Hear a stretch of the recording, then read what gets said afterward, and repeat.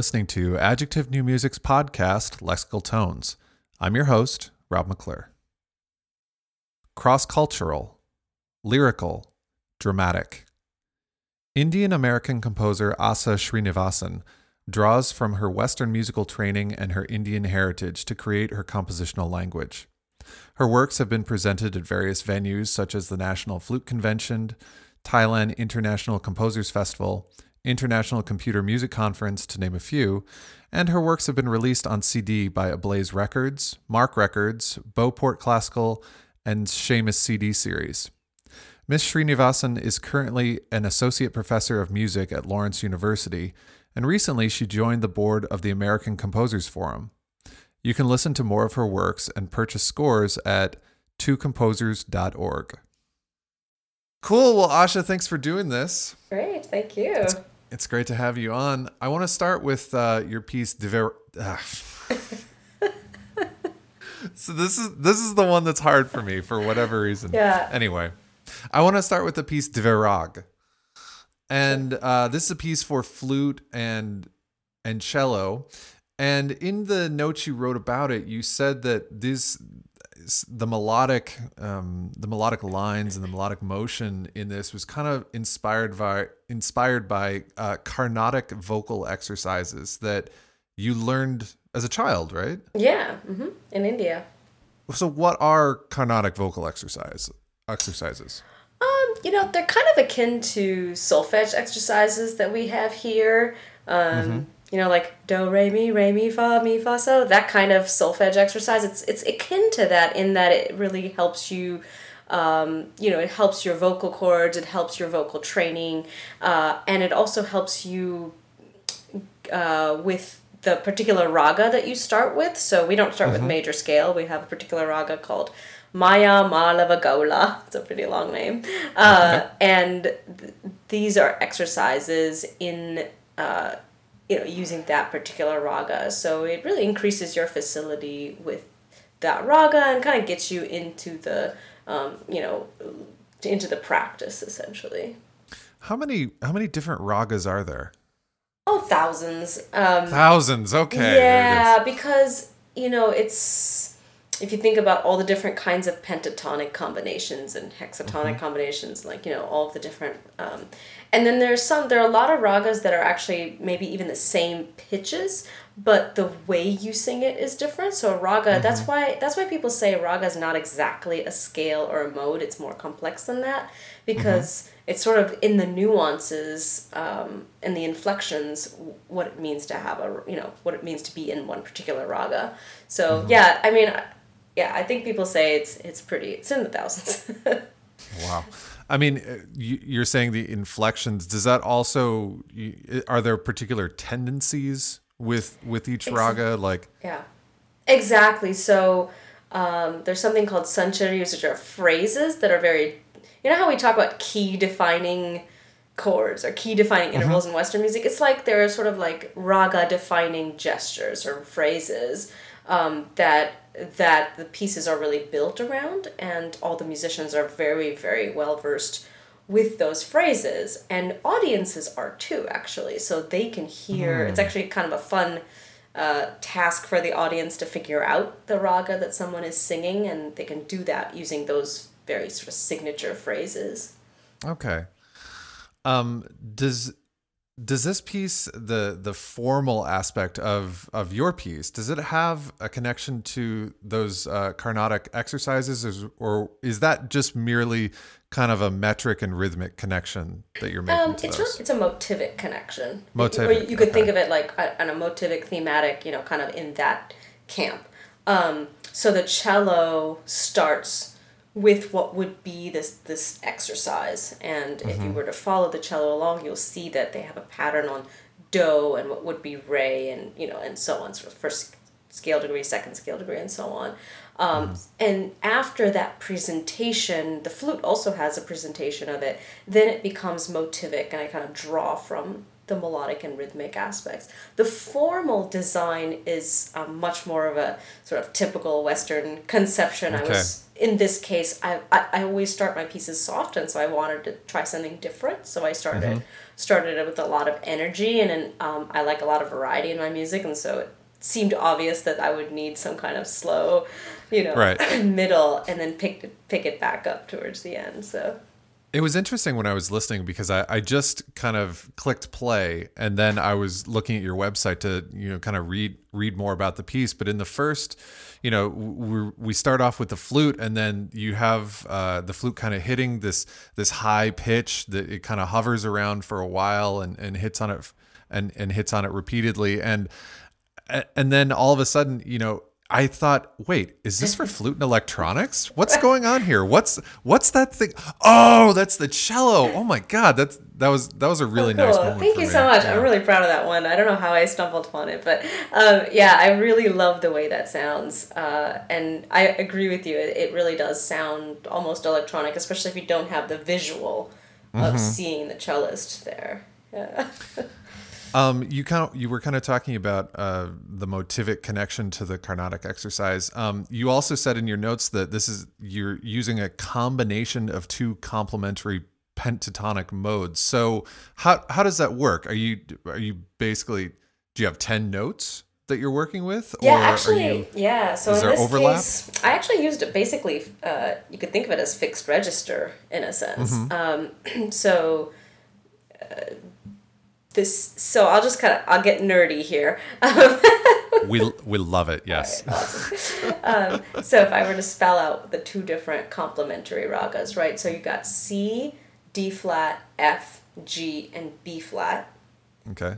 Then the D flat gets raised, so C, D, F becomes F sharp, G, and then B natural. Okay. C. And then what I did was I just kind of rotate that so it's stays fixed every other octave, if that makes sense. Yeah. Okay. Yeah, so that's why I think of it as almost like a 10-note structure, because it stays consistent across 2 octaves. 2 octaves instead of every octave. Okay. Yeah. Yeah, that makes sense. And then, so that means that within a given octave, you really are focusing on this pentatonic or that pentatonic, depending on where you are, or if you're kind of moving in between them, then you get this whole new collection of pitches that that was that's fun. Pretty awesome. Yeah, it was definitely fun. I still do stuff like that because it's just there's so much you can draw from that kind of. Well, I've always liked like minor major chromatic inflections. So yeah. And does improvisation come into play in this piece at all, or is it in terms of the performers? Yes. Oh no, it's all written. All written. But I think in your notes you were mentioning, or maybe that was the other piece that you were mentioning something about improvisation. I think it was the other piece. Oh, okay, I don't remember. But actually, I mean, why I'm asking this is because I just Googled Carnatic singing, and I watched some videos, and it just seemed like there is, in classical Indian music, there is quite a good deal of improvisation when it comes to that stuff. Yeah, absolutely. So I think they say something like in Hindustani music, it's something like 95% of the music is improvised.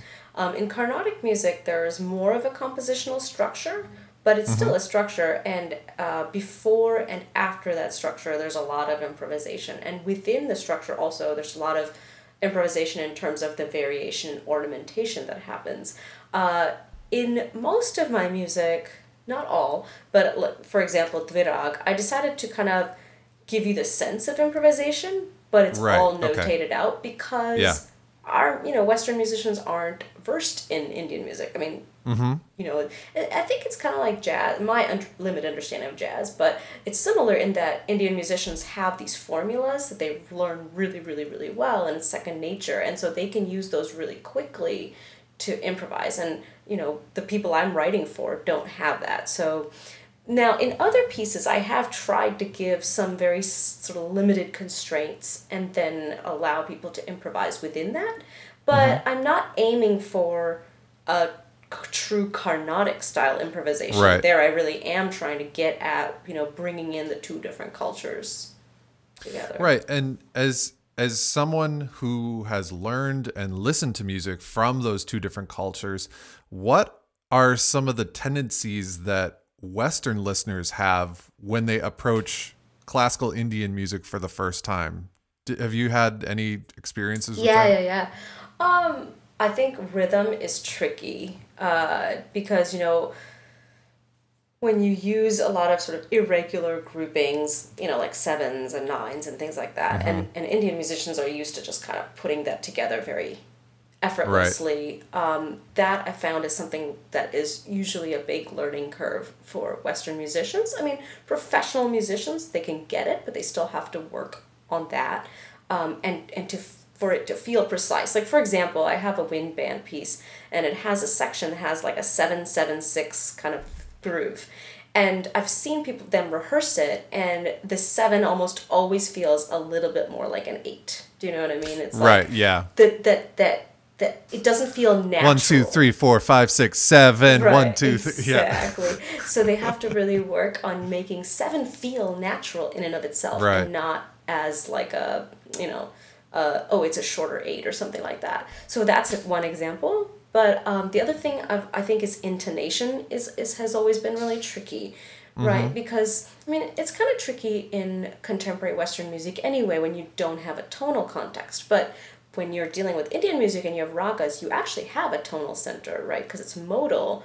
Right. But that doesn't necessarily mean it follows the same kinds of intonation, principles, if you want to say, as sort of Western music, Western Mm-hmm. tonal music. So that's something I've had to work on, especially with string players, who are constantly adjusting.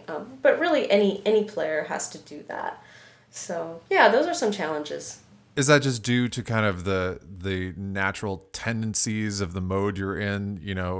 If you have a half step, you might want to make it even closer than a half step or something like that. Exactly. And I think been a learning experience for me because I didn't think that I didn't really know how much that mattered until I would Mm-hmm. hear Western musicians, especially I'm thinking of a particular string example and feeling like, oh, that's not exactly what I had in mind, but they didn't really know how to make those modifications exactly, like what's the tendency, where is that half step, where should it be closer, and so on. So I try to give some more notes now, but Mm-hmm. yeah.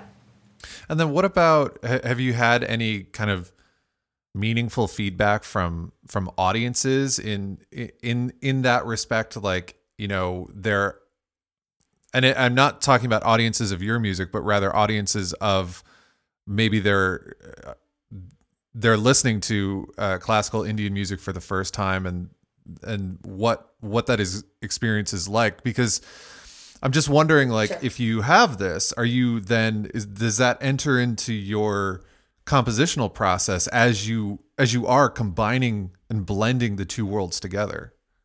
Yeah, I think what you're asking me, if I just let me clarify what you're asking me. So you're Mm-hmm. saying audiences in general, when they hear Indian music, what kind of, how does Yeah, that what kind of experience, or what is that yeah, feedback I've gotten with that experience, and how right. does that, how do I bring that into composing, and how I Yeah, bring yeah, this, yeah. basically if you know what your audience is if you know how they experience that music for the first time, and you know what their expectations are, then you can use that to your advantage in a way.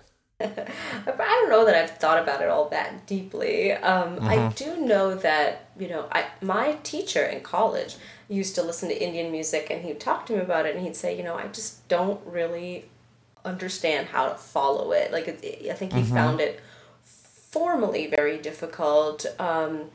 And I actually remembered giving some, I mean, as an undergraduate, kind of giving him some tutorials from what I knew about what I to bet he listen loved for. that. Yeah, he did actually. It was really pretty fun. We actually did a demonstration in class. But I don't know if I've really thought about it very closely in my music. I mean, I guess one thing I would say with my music, which I found is very different from other cross cultural composers. There's so many Mm-hmm. different ways of going about this. Is I really am probably more on the Western music side, contemporary Western, so, like more dissonances, kind of even formally, I'm really thinking Right. about things that way. And I think that helps me connect with Western based audiences because they hear those Indian elements as like exotic or foreign or like that's another cultural sound, but it's within a framework that they mostly can follow. Um, and it does affect how I pick my material because I will choose material like there are many ragas that are basically major scales that Yeah. if you and I don't choose those because I won't get the what I mean, Yeah. like it's not satisfying for me, and I just Right. and it'll especially on Western instruments, like, it's one thing to hear that on Indian instruments where they have the like glides and if you hear a vocal singer singing something that's like major scale, it doesn't really sound like major scale. But if for me to compose that for Western instruments, it sort of there's nothing exciting about it for me. So I choose the materials carefully because of that. Yeah. Well, let's listen to this piece. So here, who are we going to hear on this recording? This is Terra Voce. They are based in Charlottesville, Virginia. Okay. And they were the lead commissioners for the project. All right. So this is Dvirag.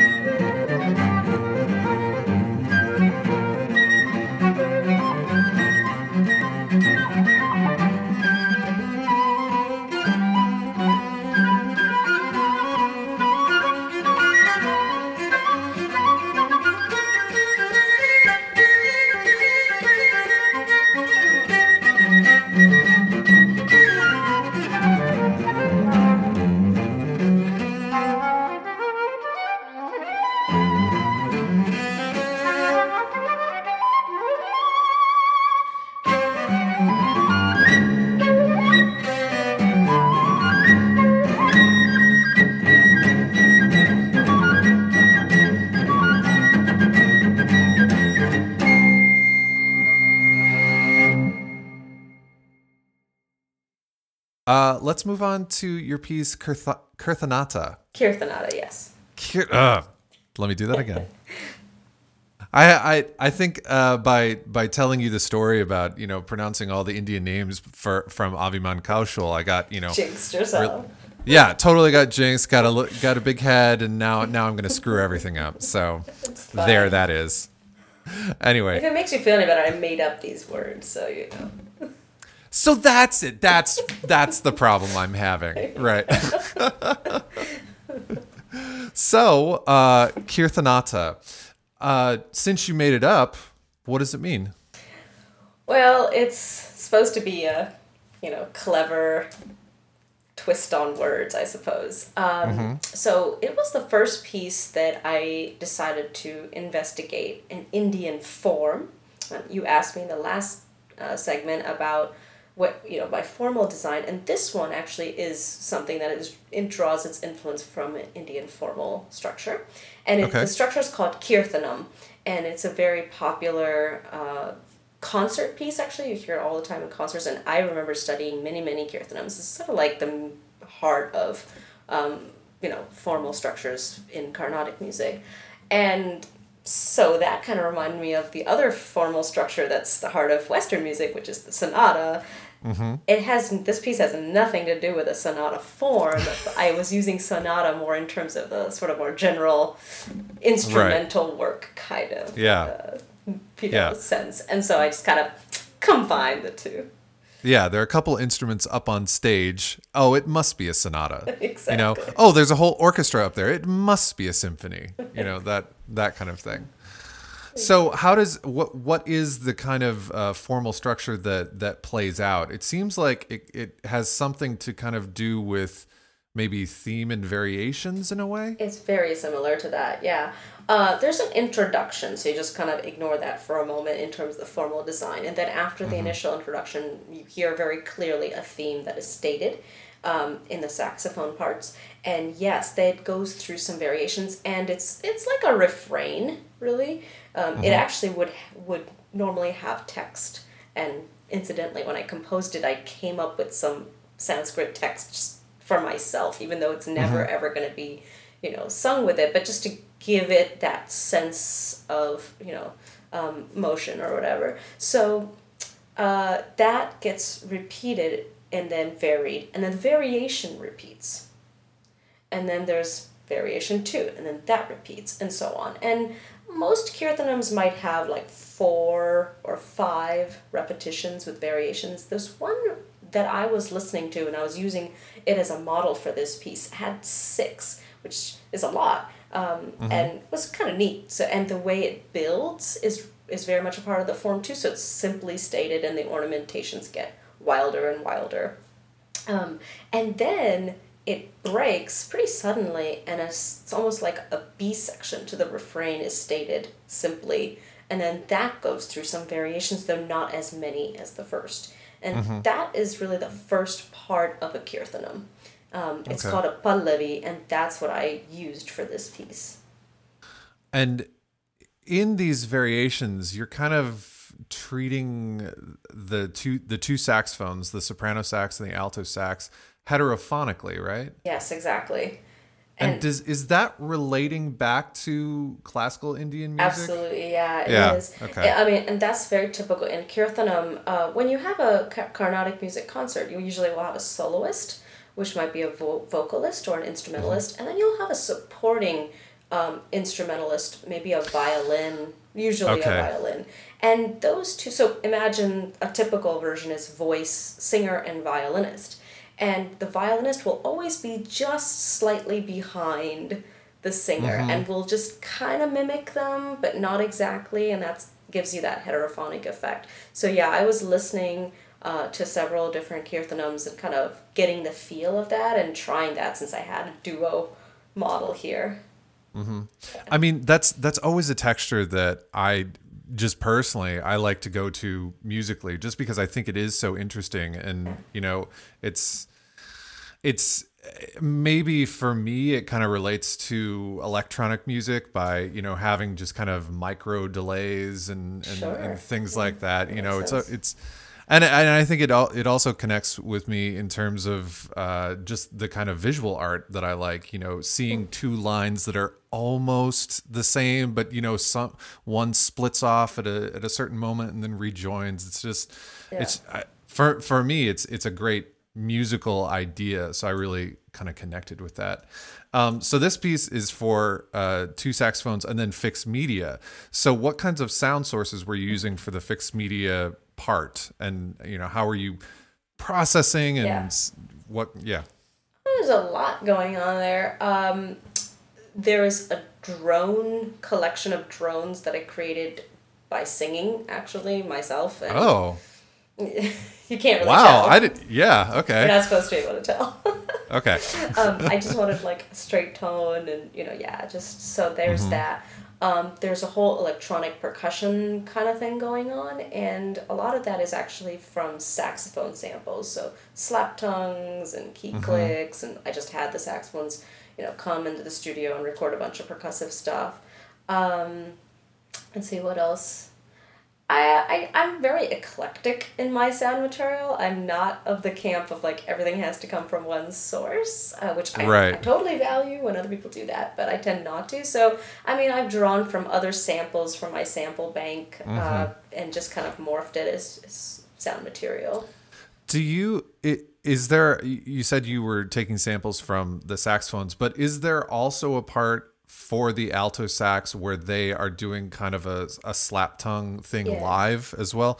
Yeah, that. I mean, that part, it really reminds me of sounds from hand drums, especially because it is so on the alto sax and even the soprano sax, just that the higher quality of a slap tongue on those instruments, it gives you that kind of dry, um yeah, just very dry sound that you would get from small hand drums, as opposed to something like, you know, getting a slap tongue from a Barry sax, which is like big and resonant and everything. It's just, I love the kind of clickiness Yeah, of and I of think the that. thing that reminds me of hand drum too is that there's often a tone and which is something I exploit in the electronics. So there's some percussive elements that are from recordings of slap tongue where the tone is kind of enhanced, so you kind of get that a little bit more. And I think that helps to give that feeling of a hand drum too. Right.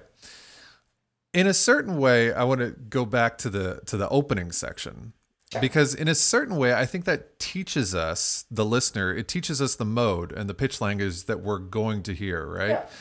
It actually kind of reminds me of African Gil music, which it's a 14 note pentatonic xylophone basically, and many pieces for Gil start with the player just kind of improvising on the instrument, and if I'm remembering this correctly, I think it's to kind of wake up the instrument in a certain way, Yeah. but it also teaches us what we're going to hear, because and I was just thinking about that, like, why don't we do that in Western classical music? Because at this point in history, 100% of our listeners are hearing the piece for the first time. Right.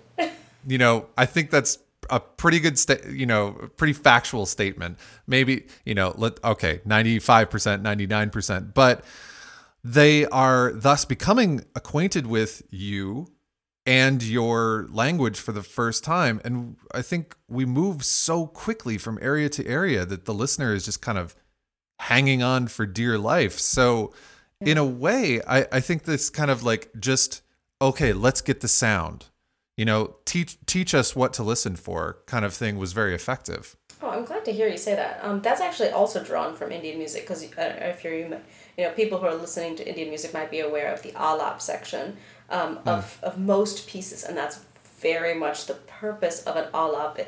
Actually, they say it's actually for the instrumentalists or vocalists to warm themselves up, but it's also for setting the audience in a certain mood. And so that does establish the rag, and then they go into the song where they improvise. So alap is also improvised, and so it's not alap like, but it has that same function formally. Right. And yeah, I mean, I'm sure I played with starting it right away, and it just didn't seem to make any sense because I don't know. I wanted to be in that world a little bit before sort of starting the theme Right. variations. Yeah. Yeah, So definitely. I'm glad to hear that worked. Yeah, I think it did. And then can you talk about, in your notes, you kind of said that a lot of your pieces tend to be very serious, and the Indian classical music also tends to be very emotional and serious. But in this one, you wanted to kind of lighten the mood. So what was your thinking in doing that? Yeah, it wasn't an intention at the outset of composing the piece, but it sort of came out because when you watch dueling musicians in Indian music, and I think this is true in probably any culture when you have musicians dueling or playing with each other, there's a lot of interplay. There's drama. There's theater. It's not just music. They're really working together, teasing each other sometimes, Yeah. all musically. And I love that stuff. I think it's so neat. And you really see it with Indian musicians. I mean, see any concert with Ravi Shankar and like a tablaist, right? I mean, any sitarist or a tablaist, for example, they do that. And especially as it gets faster and faster, and they kind of are like, hey, like there's that one-upmanship. Come kind on, of thing. catch up. Exactly. Like, Yeah. I can do this. Can you do this? Kind of thing. And it just seemed appropriate when you've got two instrumentalists who are going to be equal. It's a duet, so they're really equal roles. And with this particular heterophonic, Indian influenced piece, that's really what came out. In fact, when I rehearse this piece with people, that's almost one of my first and major comments is, okay, you've got the music in your fingers. Now you gotta Right. have to like look at each other because Western musicians are buried in the scores. Yeah, Even they're- really professional players will just be buried in, and usually they say, "Oh, thank you for telling us that." Like sort of gives them permission, and then they get into it, and I think it's more engaging performance that way. So I guess what I'm saying is that Indian music also has that lightness and fun interplay, Yeah. and I want to bring that in. Awesome. So let's listen to it now. Who are we going to hear on this recording? This is Sarah Kind on the soprano saxophone and Jesse Docknell on the alto saxophone, and they're the ones who commissioned the piece. They were colleagues of mine at Lawrence University. So this is Kirthanata.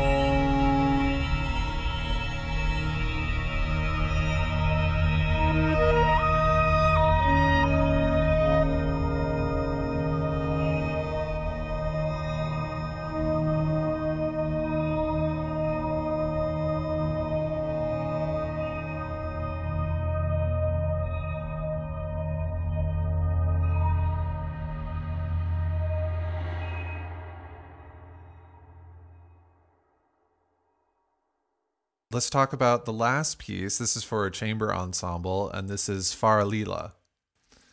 And this was commissioned and recorded by Alarm Will Sound. And the title, like your other titles, is a title you composed. So what does this title mean? Well, svara is like is notes, basically like pitches, and lila is often translated as play loosely. Lila is used in many different contexts, but so I think that seems appropriate. Play the notes. Playing with notes. Well, it's more like from a composer's perspective, like playing around. Like Lila can be. Lila is actually often referred to Krishna, who's one of the main deities, who is often portrayed as a child, and there's a sense of like cosmic play and child's play, kind of all rolled into one. So yeah, it's sort of more complex, but that's kind of what I was doing with it. And in contrast to the first piece we heard, where you had two pentatonic collections that were fixed register, you kind of one on top of each other, repeating 2 octaves apart. In this one, you talked about kind of a conflation of two modes or ragas that gives you an 8-note collection. Is that repeating at the octave, or no? It's not. It's more, more sort of freer with this one. This one was really harmonically driven for me. I actually composed it very chordally, as you could probably basically hear for the first 4 minutes or so. It's like slowly unraveling, and so I wasn't thinking as melodically necessarily. I think that is probably where this comes from. So it's a conflation in that the C and C sharp can happen simultaneously. It's based on A, and it's kind of like a sort of a modified Phrygian kind of thing, but with the C sharp possibilities. And I don't remember that I don't think I had as specific sort of rules or for when I would use what, but I allowed myself to use either of those. Yeah. It's so interesting that you say that you compose this harmonically, because when I was listening to it, I was so invested in kind of following all the separate lines that are kind of going on, that I would have thought, I would have thought you would have done this, almost completely melodically. That's so interesting. Yeah, if you looked at my short score, which I'm sure I have somewhere, it's all chords, actually. Wow. Okay. Yeah, I was working at the piano, but what I was doing was the top line. I was thinking, just kind of like what we do, right? The top line is sort of the main melodic line, so that had to have a larger structure.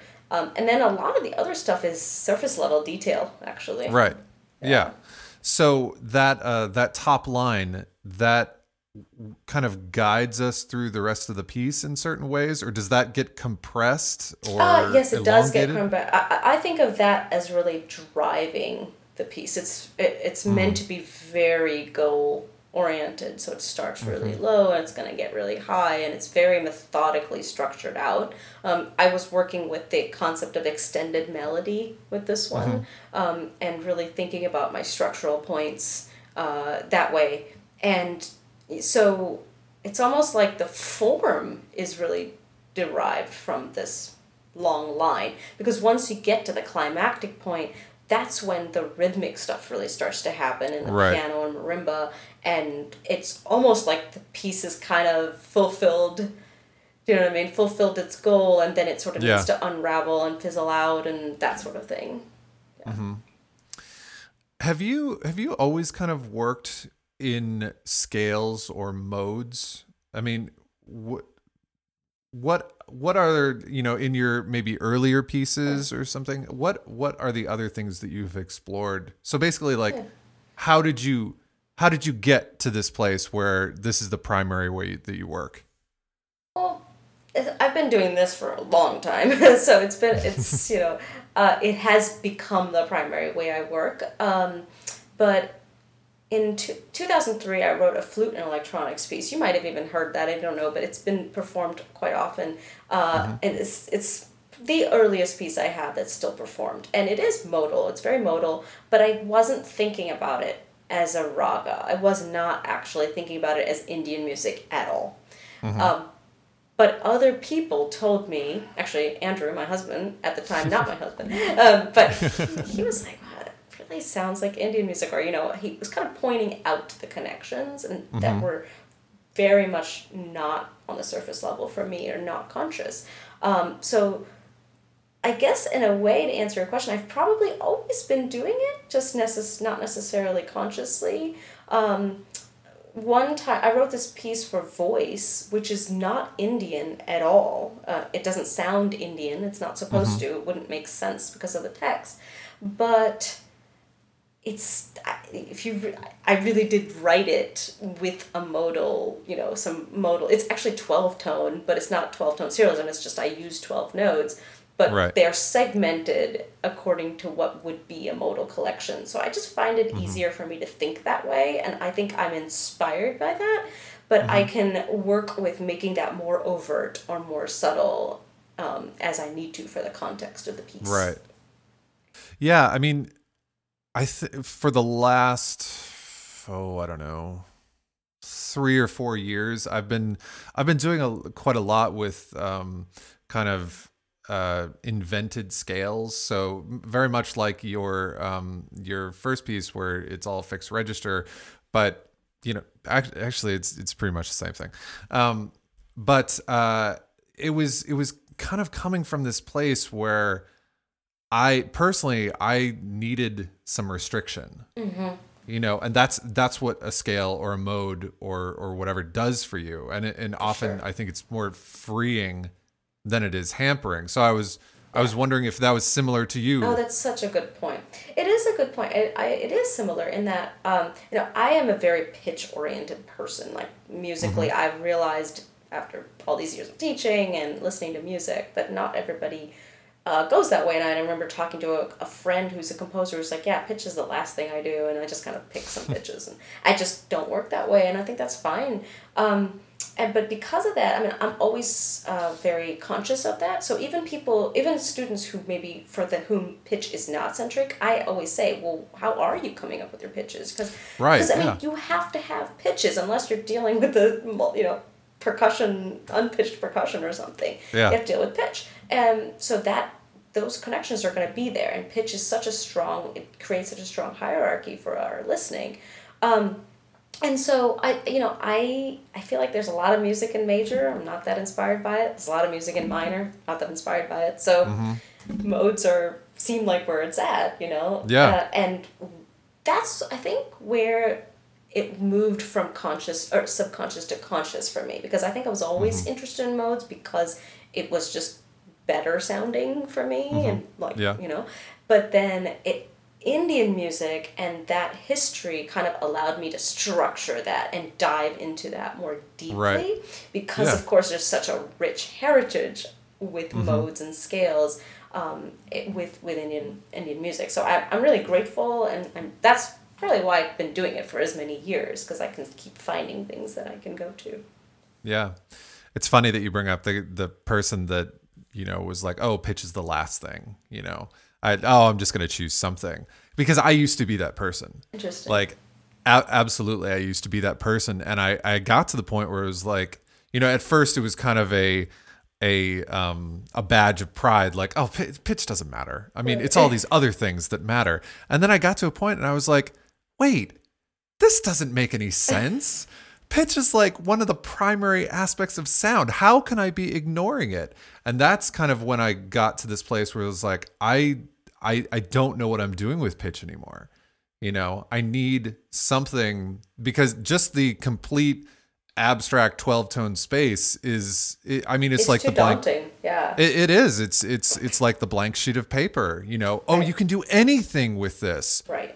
Oh, you mean I can do anything? Oh boy. So Well, and if you think about, when we think about Schoenberg with the 12 tone, he created a system, because otherwise it does feel kind Yeah. of arbitrary. And I remember a student recently writing a piece, and she was working with sets of her own volition, and she was not happy with the material she was coming up with, and she said, "Just seems arbitrary. I feel like I could just kind of pick anything. Why do I do this or the other?" So yeah, I think whatever ways composers can find to create constraints is just going to help them so much with creativity. Right. Yeah. In your notes, you kind of talked about how different ragas have different emotional qualities. And I kind of feel like Western modes or scales are just generic enough to be labeled simply as happy and sad or something like that, and then the composer can modify that based on the choices they make. Right. But are you kind of saying that ragas have a more specific emotional quality? Yeah, actually, there's a whole that's just a whole topic. I don't know the specifics, but you could look up like brave ragas and fiery, angry ragas, and so there's a lot of nuance in the types of emotions that ragas are supposed to depict.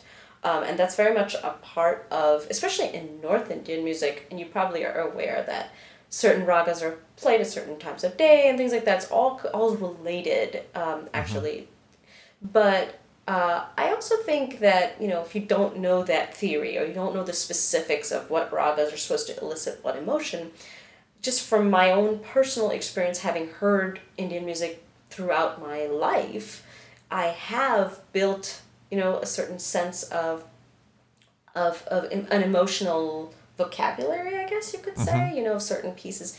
And it probably is, I haven't really investigated it, but I bet a lot of it has to do too with, what like movies might use certain ragas for certain scenes and things like that. So it could be even that literal that has been embedded in me. So yeah, it's really a color palette then. Yeah, it is. And I this piece is an interesting one from that perspective because I had a very distinct kind of, and I think I talked about it has this. Sad is just like really one-dimensional, but like a depth of angst, or I don't know what you would call it, but depression. Not depression. That's not right either. But anyway, but Andrew, my husband, who listened to it a lot, he didn't get that at all. And so we had this really interesting conversation, composer to composer. He's also a composer, about this because I'm inspired by this emotional quality, and I'm writing that, but it's not going to get communicated. It's likely not going to get communicated in the way that I'm intending. Right. And so there's always that question, of course, composers have all the time of whether what they intend gets through. It doesn't matter, and, who cares, whatever. But, I don't know. But for you, that's important. For you, that's why you made the choice you did. I was gonna say, it's important to me, so I'm not gonna worry about what it's like to other people. Yeah, yeah. Well, and I think that's valid. If that is the thing that made you put the notes on the page, then it worked. Well, exactly. I thank you for saying that. And I've said this to my students, and I feel this more and more, that, it has to inspire you, and that makes you create. So the way this melody unravels is meant to be, this, dolorous, kind of massive, weighty, almost melodramatic, unraveling, and that's because of the nature of that raga for me. So I agree with you. I think that if it works, go for it. Yeah. So let's listen to it. And are we going to hear Alarm Will Sound? Yes, that's right. So this is Fara Leela.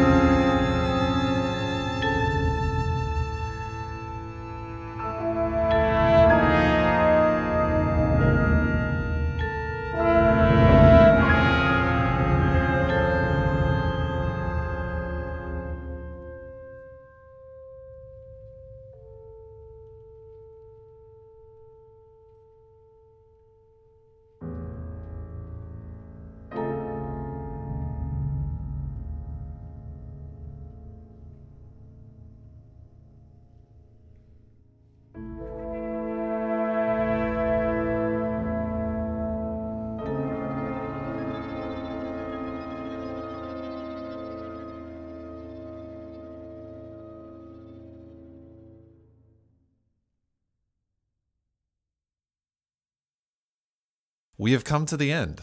All right. So I always have one more question for all the composers and artists that I interview, is that how did you come to music as something that you wanted to pursue for your life?